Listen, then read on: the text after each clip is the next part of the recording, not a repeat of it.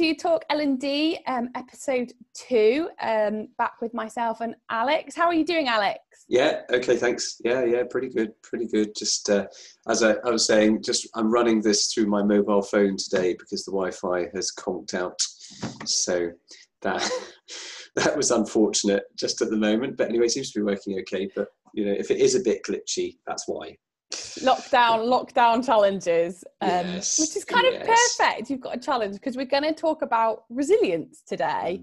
As I think Alex and I were discussing that resilience has been a bit of a buzzword in learning development and leadership for the last couple of years. Can get a mixed kind of review from people. I was actually on the phone to somebody recently talking about webinar, and I was talking about resilience, and he was like, "Oh, they did a resilience webinar where I work and didn't go down very well." So we just thought we'd talk about resilience, what it means, why is it important, and actually how can we become more resilient? What does it look like in our lives? And actually, this weekend I discovered he's like a bit of an endurance athlete called Ross Edgley, and in 2018 he did the Great British Swim. He was the first person to swim all around mainland Britain, and it took him 157 days, swimming 2,883 kilometres. Pretty mind-blowing. He set a couple of world records, and in the videos he talks about the importance of resilience, because each day he had to battle the ocean and the currents and the weather, lots of jellyfish, and he never not quite knew what was going to come at him. And he talked about smiling through swimming and just having gratitude, and the importance of that resilience of no matter what happened, he had to just keep going in order to achieve his goal. And it's very inspiring, very motivating. And I just thought I'd mention that as it's so fitting for what we're talking about today, resilience. That's quite an extreme example, isn't it? That's, it's basically being able to keep on swimming when your body is falling apart. Yeah, I mean, he had some pretty brutal, like he had salt tongue, so his tongue was like falling apart, and then he had like this thing called rhino neck, where he got like a big cut in his neck from his wetsuit, and then had like jellyfish on his face. Yeah, great. But amazing, like absolutely, I mean, incredible. Like he swam 12 hours a day every day for 157 days, like, and he had to eat something like 15,000 calories. Oh yeah, like I bet. I suppose that's some compensation. Well, I don't know. I think after a while, it would. I don't know that I'd like that after a while. You wouldn't be. It's not about enjoying food, is it? It's just about getting the food in. Yeah. Peeling off the jellyfish and getting some food down you. Yeah, but incredible. What an incredible achievement. Just phenomenal, and shows anything is possible. The human potential is huge. That's the thing, isn't it? It's, you look at all of these stories about, overcoming extreme adversity, and it shows what people can do when they really have to, when they really have to. I mean, arguably he didn't really have to do that, but anyway, he must have had his own reasons. There must have been some real driving force to do that. But here we are, grumbling about Wi-Fi conking out. When people can do such extraordinary things and do regularly. I mean, there's the things we hear about, but then there's people rise to cope with unbelievable hardship and suffering and striving. Human potential is unlimited, isn't it? Yeah, and I think on that, I worked with refugees in the past, and some of the stories I heard from them are probably still some of the most inspiring stories I've ever heard. Just the things that they go through, and then they come here and they just determine to make a better life for themselves. And over time as well, I think if you are resilient and you persevere over time, that's the thing. That's how you achieve really extraordinary things. And you can build that really positive life for yourself. So it's resilience over a long period of time. Just sort of constantly pushing and striving and working away, and that's how you tend to be successful. We were doing our story writing. We're doing a story writing session, and our tutor Simon Hall, who I think we're going to invite on to it. What he said, one of the things that I liked the most was, what do you call a writer who never gives up? Published. Yes, persistence. The power of persistence. Yeah, that's right. I had a little theory I sort of created a few years ago called the power of 2P, and the idea that all you need in life is 2P. You know, it's like you see a 2p coin, it doesn't mean much, but actually passion and persistence, if you're passionate about what you do and you're not willing to give up or fall at the first hurdle, you know, you can get great things. And actually sometimes they say that sort of, you know, thinking of entrepreneurs and things like that, the people that have done really well are the ones that never give up, no matter what. Yes.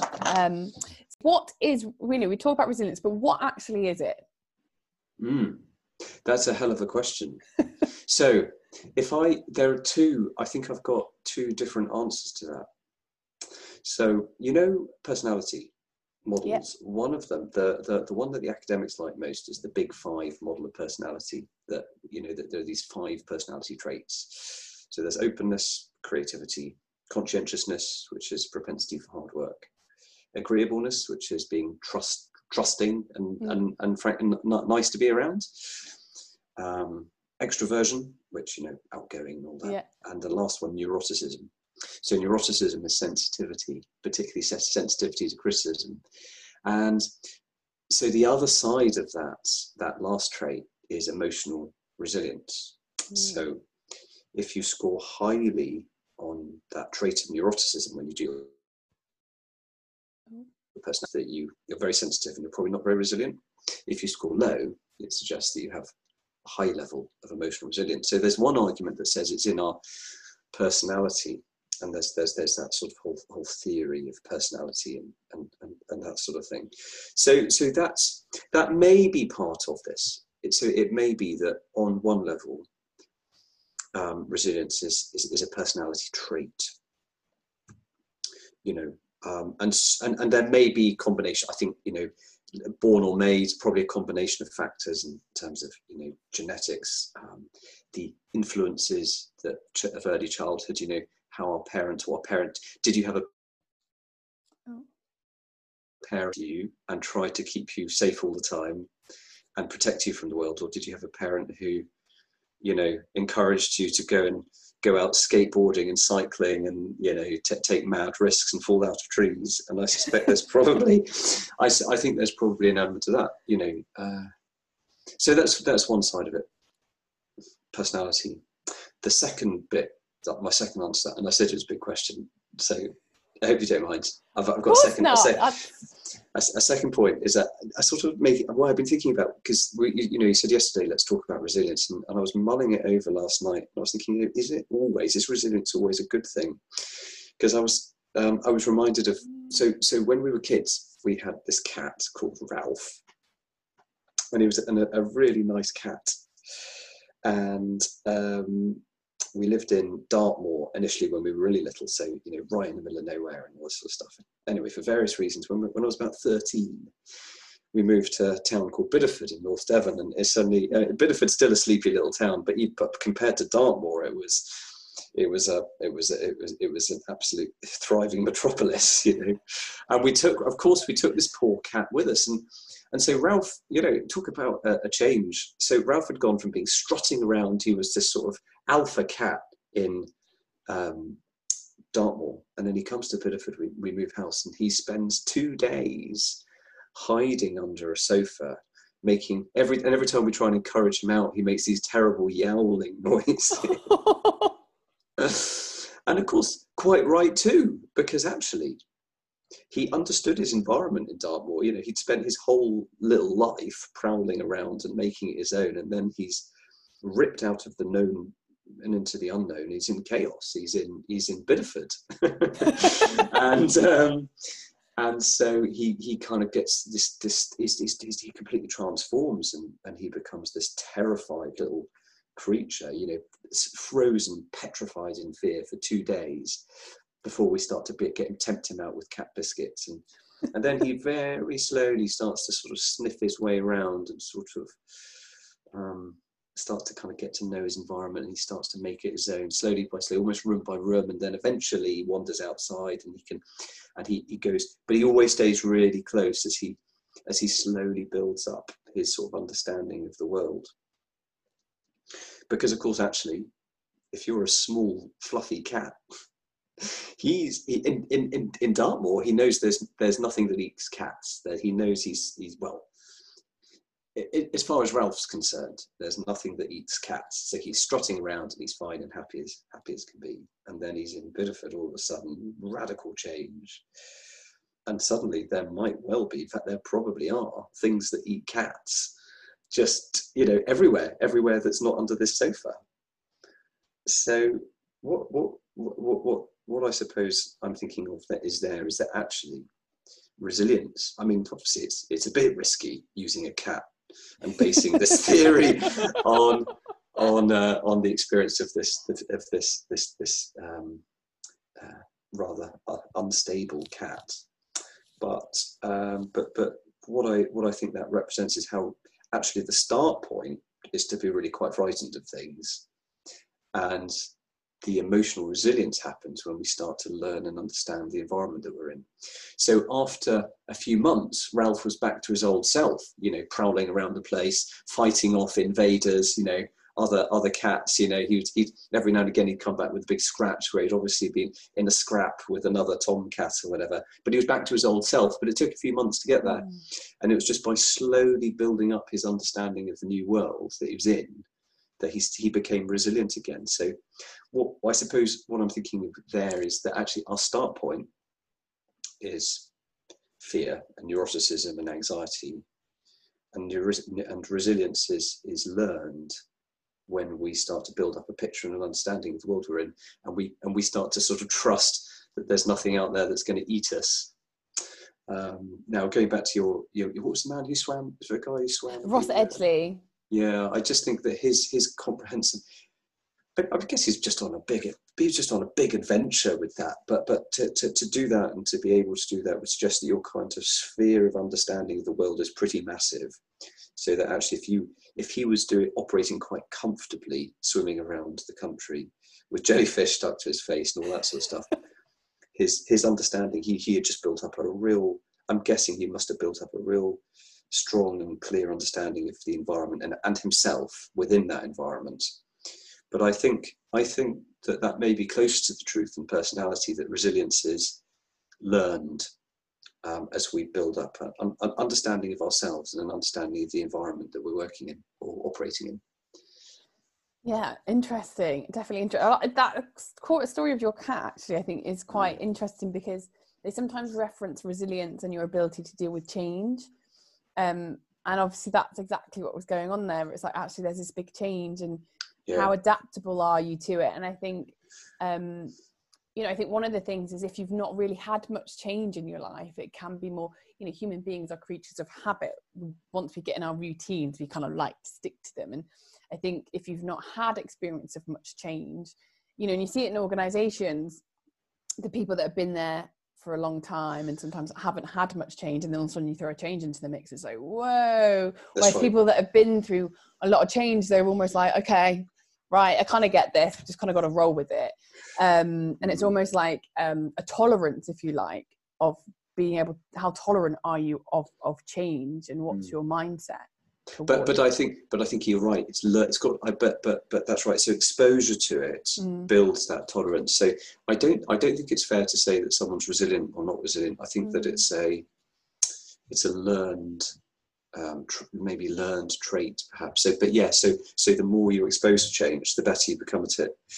I mean, I think there's another thing as well with that. About finding yourself in a challenging environment, is that if you put yourself there as a willing volunteer, well, you're that's having an adventure. That's like a gap year, isn't it? That's one thing that could be pretty exciting. I think it's when you're thrown into those situations, not of your choosing, that it's a different story. And again, so I think that's really the test of resilience. I think doing something as a volunteer is significantly different to finding yourself thrown into these crazy situations where you're around, where things have kind of, you've lost that order and control, and you're suddenly in this strange new world. And that happens. I mean, that's, that might be a geographical change, but it might also be, losing your job. Yeah, or, definitely. or your partner announces that they've been having an affair for 5 years, or these sorts of, when these things happen, it's just reflect that I mean, happily I have to say that's I don't have direct experience of either of those things, but certainly but a number of my clients do, and I think it's like having the rug pulled out from under your feet. Yeah, I think that's a really good point, actually, because it's like when you choose, you're still an element of, when you know that you're gonna, let's say we've both ultra runners and we've done some crazy distances, and you mentally can prepare for that. You're like, right, okay, I'm going to put myself through this. And I ran 100 miles a couple of years ago, and mentally I had to prepare, and part of my mental preparation was, it is going to hurt, like this thing is going to hurt, Louisa, and you are going to have to push through that pain no matter what, no matter how painful it gets. If you have to bloody crawl to the finish line, you are going to crawl to the finish line, like, and you can mentally prepare for that. And I accept that challenge. That challenge. And I knowingly slightly crazily, I'm putting myself up for that. But I think you're right. I think when life throws an unexpected challenge, and I have experienced the other side of that, where life throws unexpected challenges, from so many different things, that you're like, it comes at you and you're like, oh man, like what? But I think, I mean, I guess in some ways, when I look back to growing up, we moved house quite a lot. And at the time, I'm being like, move house again. But actually now as an adult, I'm kind of quite grateful for it, because I realized it made me quite adaptable to change, because I was kind of like, oh, here we go again. We're just moving house again. And so it kind of made me realize that actually, I think in a way it made me quite flexible, and almost like when a change happens, you kind of go, okay, well, you just kind of have to get on with it. And I feel like I'm quite grateful for those experiences now, because I think they've made me more adaptable than I would have been had I not had that amount of change. I think what you get from those experiences, so big changes, or not of your choosing, so not adventures, but big and unfortunate changes, are going to destabilize you, and they probably should. So it's probably good to be destabilized, because sometimes it's better to hide under the sofa, because there really might be cat-eating monsters out there, So it's actually a pretty sensible response, But the important thing, when you move house a lot as a child, I think that you build the tools and the mechanisms to quickly begin to explore the new world and order it in your own mind. So I think I don't think I think have you ever looked to think about this thought? Because I think this is where I am with the whole thing about resilience, is that just being incredibly brave all the time and not feeling any fear or anxiety is daft. I mean, that's just stupid. That's where you get yourself eaten. What's important is having the tools to develop an understanding of the new situation that you're in. So I don't think that's resilience, though. I think that's about being really good at self-managing. It's about having the compass and the map and the emotional intelligence to sort of navigate yourself quickly in new environments, which is very much practiced. Yeah, but I think the other thing they talk about resilience sometimes, is your ability to bounce back from something. So when you fall, how quickly can you get back up? And I think that's something that's really important. And I think in organizations, in leadership, in life, we're not always going to get things right. We are going to fail, and actually, if you're not failing, I would say you're probably not pushing yourself or like living much, because failure is a part of life. And I think in resilience, they also talk about when you fail, how do you deal with that? How can you pick yourself back up? Or is that it? You just shut the door and go, no, that was too painful for me. Yes, I'm going to go and hide myself away. Yeah. That's not good. That's not good. It's that bounce back ability, isn't it? Yeah. Be like a bouncy ball. You just bouncy ball. Yeah. Bouncy ball. Be a bouncer, but not like a big burly security door bouncer. But are you a bouncer in life? I think that's. It's the film Batman. There's a line. He says, "What?" And the butler says to Batman, he says, "Why do we fall? So we can get back up again." And I just think it's really, I kind of like that line. It's a bit cheesy, but I like a bit of cheese every now and again. I think so. I think that's right. And certainly for a significant majority of the knockbacks that people get, that's so important because, you know, if you're pushing yourself in your career or your sport or whatever, you know, actually, it's like there's an old saying in ultra running, you're not an ultra runner until you've had a did not finish, you know, because if you're really pushing your limits, you're going to fail. So failure is an eventuality. Yeah. So and that's where we get to the growth mindset, you know, which is the ability to really be open to learning from failure rather than go, you know, backing away from the world and hiding under your sofa because you feel like you've gone as far as you could possibly go. You see, the growth mindset is that, you know, when you have those knockbacks, you kind of go through a process of learning so that you can do better next time. Yeah, 100%. Actually, interesting. My first attempt at 100 miles, I DNF'd. And I remember being like, I'm not going to run ever again. And then obviously once the pain, because I'd done 60 miles and I DNF'd. And once I sort of recovered from it, I was like, no, I'm still going for that. And I think for me, it taught me some hard lessons. And the reason I DNF'd was mentally I hadn't prepared enough. Like physically, I think I was all right, but mentally, and also some of the stuff that had been going on in my life at that time, I just hadn't thought about it enough. And then when I went back, I did so much more mental preparation, and I did it.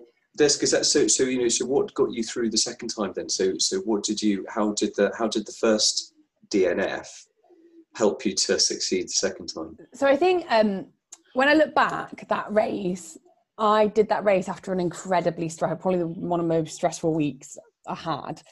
And I woke up and mentally I was drained. And I remember thinking, you know, and I woke up with this, like, I don't think I've got it in me. So straight away, mentally, I told myself, I don't know if I've got it in me. And I think I'd been so distracted by this other stuff that I hadn't really had my mind on the thing. And I think what I really did the second time round was mentally, I did so much more preparation. So while I was physically training, I was also visualizing the finish line. I was mentally thinking, right, this is going to hurt. And you have to be willing to push through that pain because it is going to hurt. There's no two ways around it. Running 100 miles, you're not going to hit pain barriers. And it was also just sort of like the week before, making sure that mentally I wasn't tiring myself out and that I was every day visualizing that finish line and just really getting my mind in gear, just as you get your body physically prepared by training, doing your runs and you know, resting. It was doing the same with my mind. They're so interconnected. And in ultra running, we sort of say that, you know, physically it will get you so far, but if you don't have the mental strength, you won't finish an ultra because that I'd say probably it's like 40%, maybe even 50% mental, 50% physical. There's an old joke in the trail running community, isn't there, that it's 90% men. Yes, it was. It's 90% psychological, and the other 10% is in your mind. It's true, you know. I think you've got to believe before you even get to that start line. You've got to believe that you can finish that race. If you go in there thinking I'm not going to finish it, you're already losing. And I think the other thing as well is when you do races, it's breaking it down. So if I at the start line went, right, I've got to run 100 miles right now, that's overwhelming. So I always break it down. So I was like, I've just doing 10 milers. So I just focus on the first 10 miles. I was like, oh, I've done 10 miles. And then like second 10 miles. So it was never really thinking about, I've got 100 miles to do. It's like, right, I've just got to run 10 miles. I've just got to run 10 miles. So breaking it all down, because then it feels far more achievable. And actually something, go back to Ross Edgley, he talked about, don't focus on the outcome, focus on the process. Because if you focus on the process and get the process right, then you'll get to the end goal. That's right. And I was like, yeah, that's really good. That's really good. Right. And I remember when I worked with sales teams, the sales director was always talking about sales activity. He's like, don't focus on the sale, focus on the activity, because if you do the activity, the sale will come. And I was like, yeah, it's all that kind of that stuff. And you know, I think also when you think like that, the joy is in the journey. Because actually once you get to the finish line, it's over. But actually the magic happens when you're on that journey, because that's where you're learning, you're growing, you meet people. And actually, I think sometimes in life, we get so focused, you know, we're quite goal-orientated sort of mindset. It's kind of like you focus so much on where you want to get to, but actually you miss the point that actually the journey is really where the joy is, because that's where you're going to grow, that's right, develop, yeah. Meet new people, have these experiences. And actually when you get to the goal, you'll often look back and go, wow, that whole experience. And it's not, the finish line is just the end point of that whole journey. It's the working towards the goal that matters more, probably, than, and a lot of the time people, I think, achieve their goals and then are a little bit disappointed. You know, because then it's like, so what next? What's next? You know.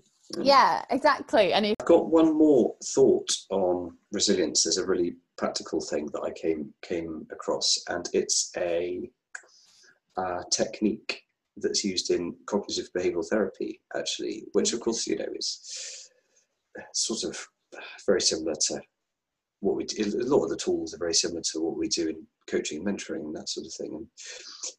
And I've used this a little bit when I've been coaching. I had a client who had a terrible fear of public speaking. Oh, wow. And I was sort of trying to sort of work out the best strategy, you know, to support them. And because, of course, you know, actually had to, that, you know, you get to a point in your professional life where suddenly these things become really important, and the ability to do it with a degree of fluency is a fairly fundamental skill. You know, it's an essential skill. And so this was really holding this person back. So that for them, resilience was about having the courage to stand up and speak to like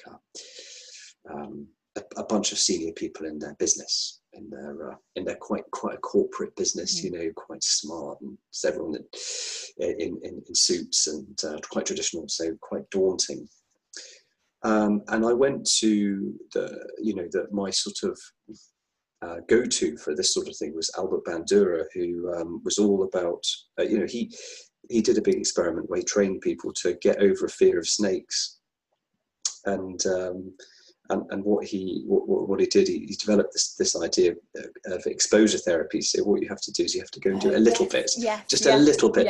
You have to do it voluntarily, but you have to confront your fear voluntarily, but not by. So he didn't say you'd go and sort of, you wouldn't necessarily go and pick up a cobra or something like that. But what you might do is watch somebody else handling a snake, and then next step is you might get a relatively placid thing like a well-fed python and give it a little stroke or something like that. And then by the end of his 3 hours of therapy, he had people who had started out with a terrible phobia of snakes. After 3 hours of little steps where they would voluntarily do things with a lot of coaching, they were being photographed with a python around their neck and all this sort of stuff, which is unimaginable at the start point. So I went to that with this client who had this real fear of public speaking, and so it began, you know, how do we use that snake thing as a metaphor, and how do you volunteer, what do you do, well, how do you feel about speaking to 2 people or 3 people who you know quite well,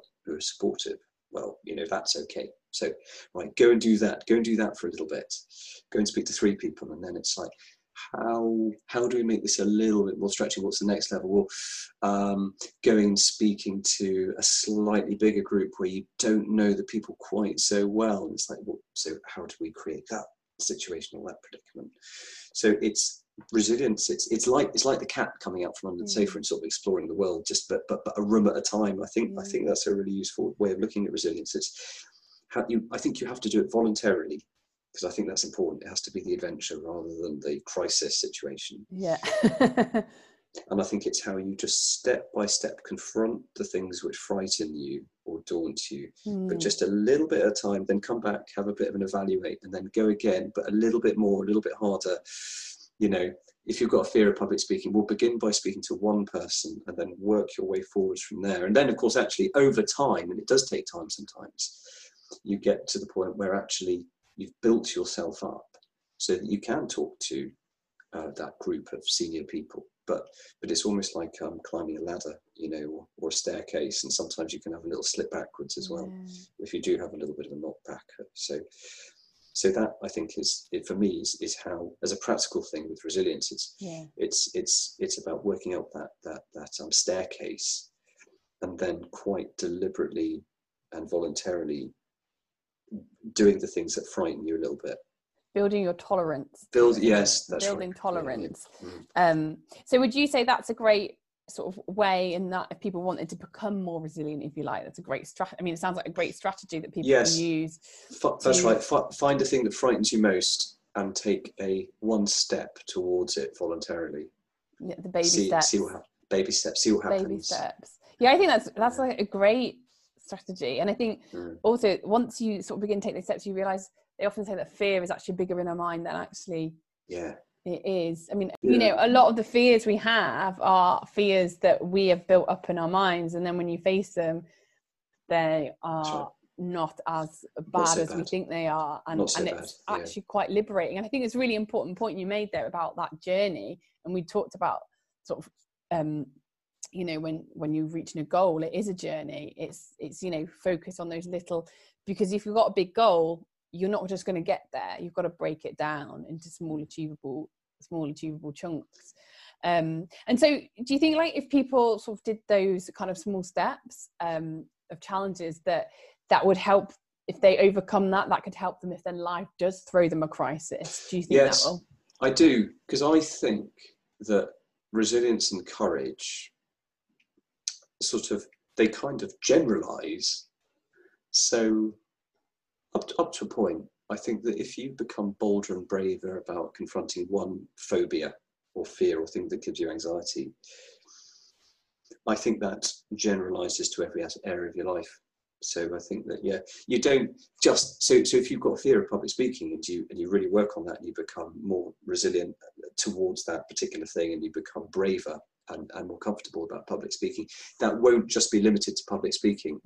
That will be a positive change in you that will impact every area of your life. You know, maybe confronting a bully, or you know, there's other things. It's yes. So my answer is yes. I think that if you begin to develop yourself by tackling the things that cause you the greatest levels of anxiety step by step, then you become a generally braver and more resilient person. Yes. Yeah. Brilliant. Ready for whatever happens next, and so that when then the change chooses you, and you are thrown into that sort of chaotic situation, not of your choosing, you've built the tools to reorganize your understanding of the world. Yeah, you've got a bit of a strategy and a toolkit. You've got the toolkit, yeah. It's brilliant. You've come up with some brilliant stuff today, Alex, on sort of resilience and thank you. Your toolkit. Thank you. So I just wanted to sort of come towards the end. So, you know, we talk about resilience a lot. We've talked about in leadership and organisation. So why do you think resilience is important in leadership and within organisations? Oh, I mean, that's what a question.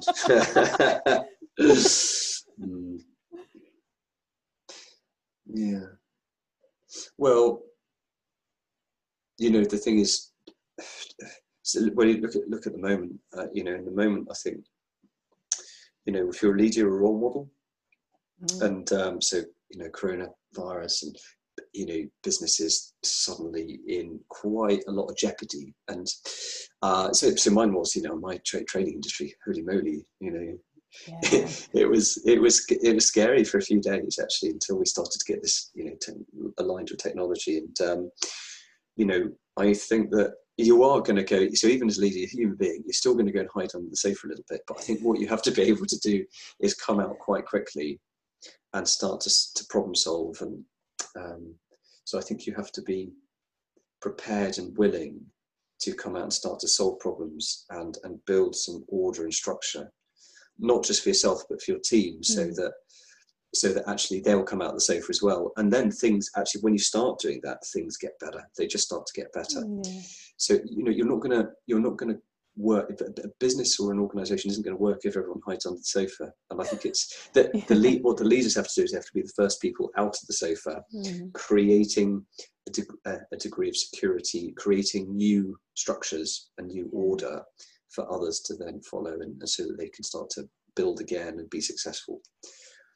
So to be the first person out from underneath the sofa, I think that's why leaders do need to be resilient. They need to step up to the plate when that radical change that you're not expecting happens, because if you're not going to do it, who is, you know? Yeah, I think that's a great analogy there. I love that. The first one out of the sofa. I think that's brilliant. It's like, and I think, you know, that is 100% like being a role model. If you know, people are looking, when people feel unsure or uncertain, they're looking to their leaders for some reassurance and to know that everything's going to be okay. And, you know, I guess for a leader, you know, you have to have that tolerance for the change and tolerance of, and understand, you know, that's where we talk about self-awareness and leadership, knowing what your fears are and how you manage them, because that will allow you to be able to come out from under the sofa that's right, as soon as you can. I think the first step it's actually being prepared to manage your fears, rather than just running away all the time. You know, the easy path. And I think that's probably the leadership thing, is seeing threat or problems and being prepared to run towards them rather than run away from them, you know. It's like that leader in a battle, isn't it? It's like, I'm here in front. Not run towards them, maybe walk cautiously towards them. But, you know, depends what they are. Depends what the fears are. Yeah, I think I love that. Do you know what? I think that's I love that, coming out the sofa first. I think that's great. I mean, I remember as kids, you know, sometimes you have a hierarchy with siblings, and it's kind of like you look to your older brother to be like, is it okay? Are you going to go first? You know? So I think that's a really relatable way to put it, actually. Are you going to be the one that comes out and checks what's going on first? Yes, I owe that cat a lot, actually. Clearly, it taught you a lot. But it was just priming you for consultancy before you even knew it. Good old Ralph. Yeah. He was a good pet. So we've talked a lot today about resilience. So we've kind of talked about Ross Edgley and his Great British Swim, and we've talked about sort of resilience and how you can set yourself a challenge which you're in control of to build your resilience, but then also we get the life challenges that just come out of nowhere and can blindside you.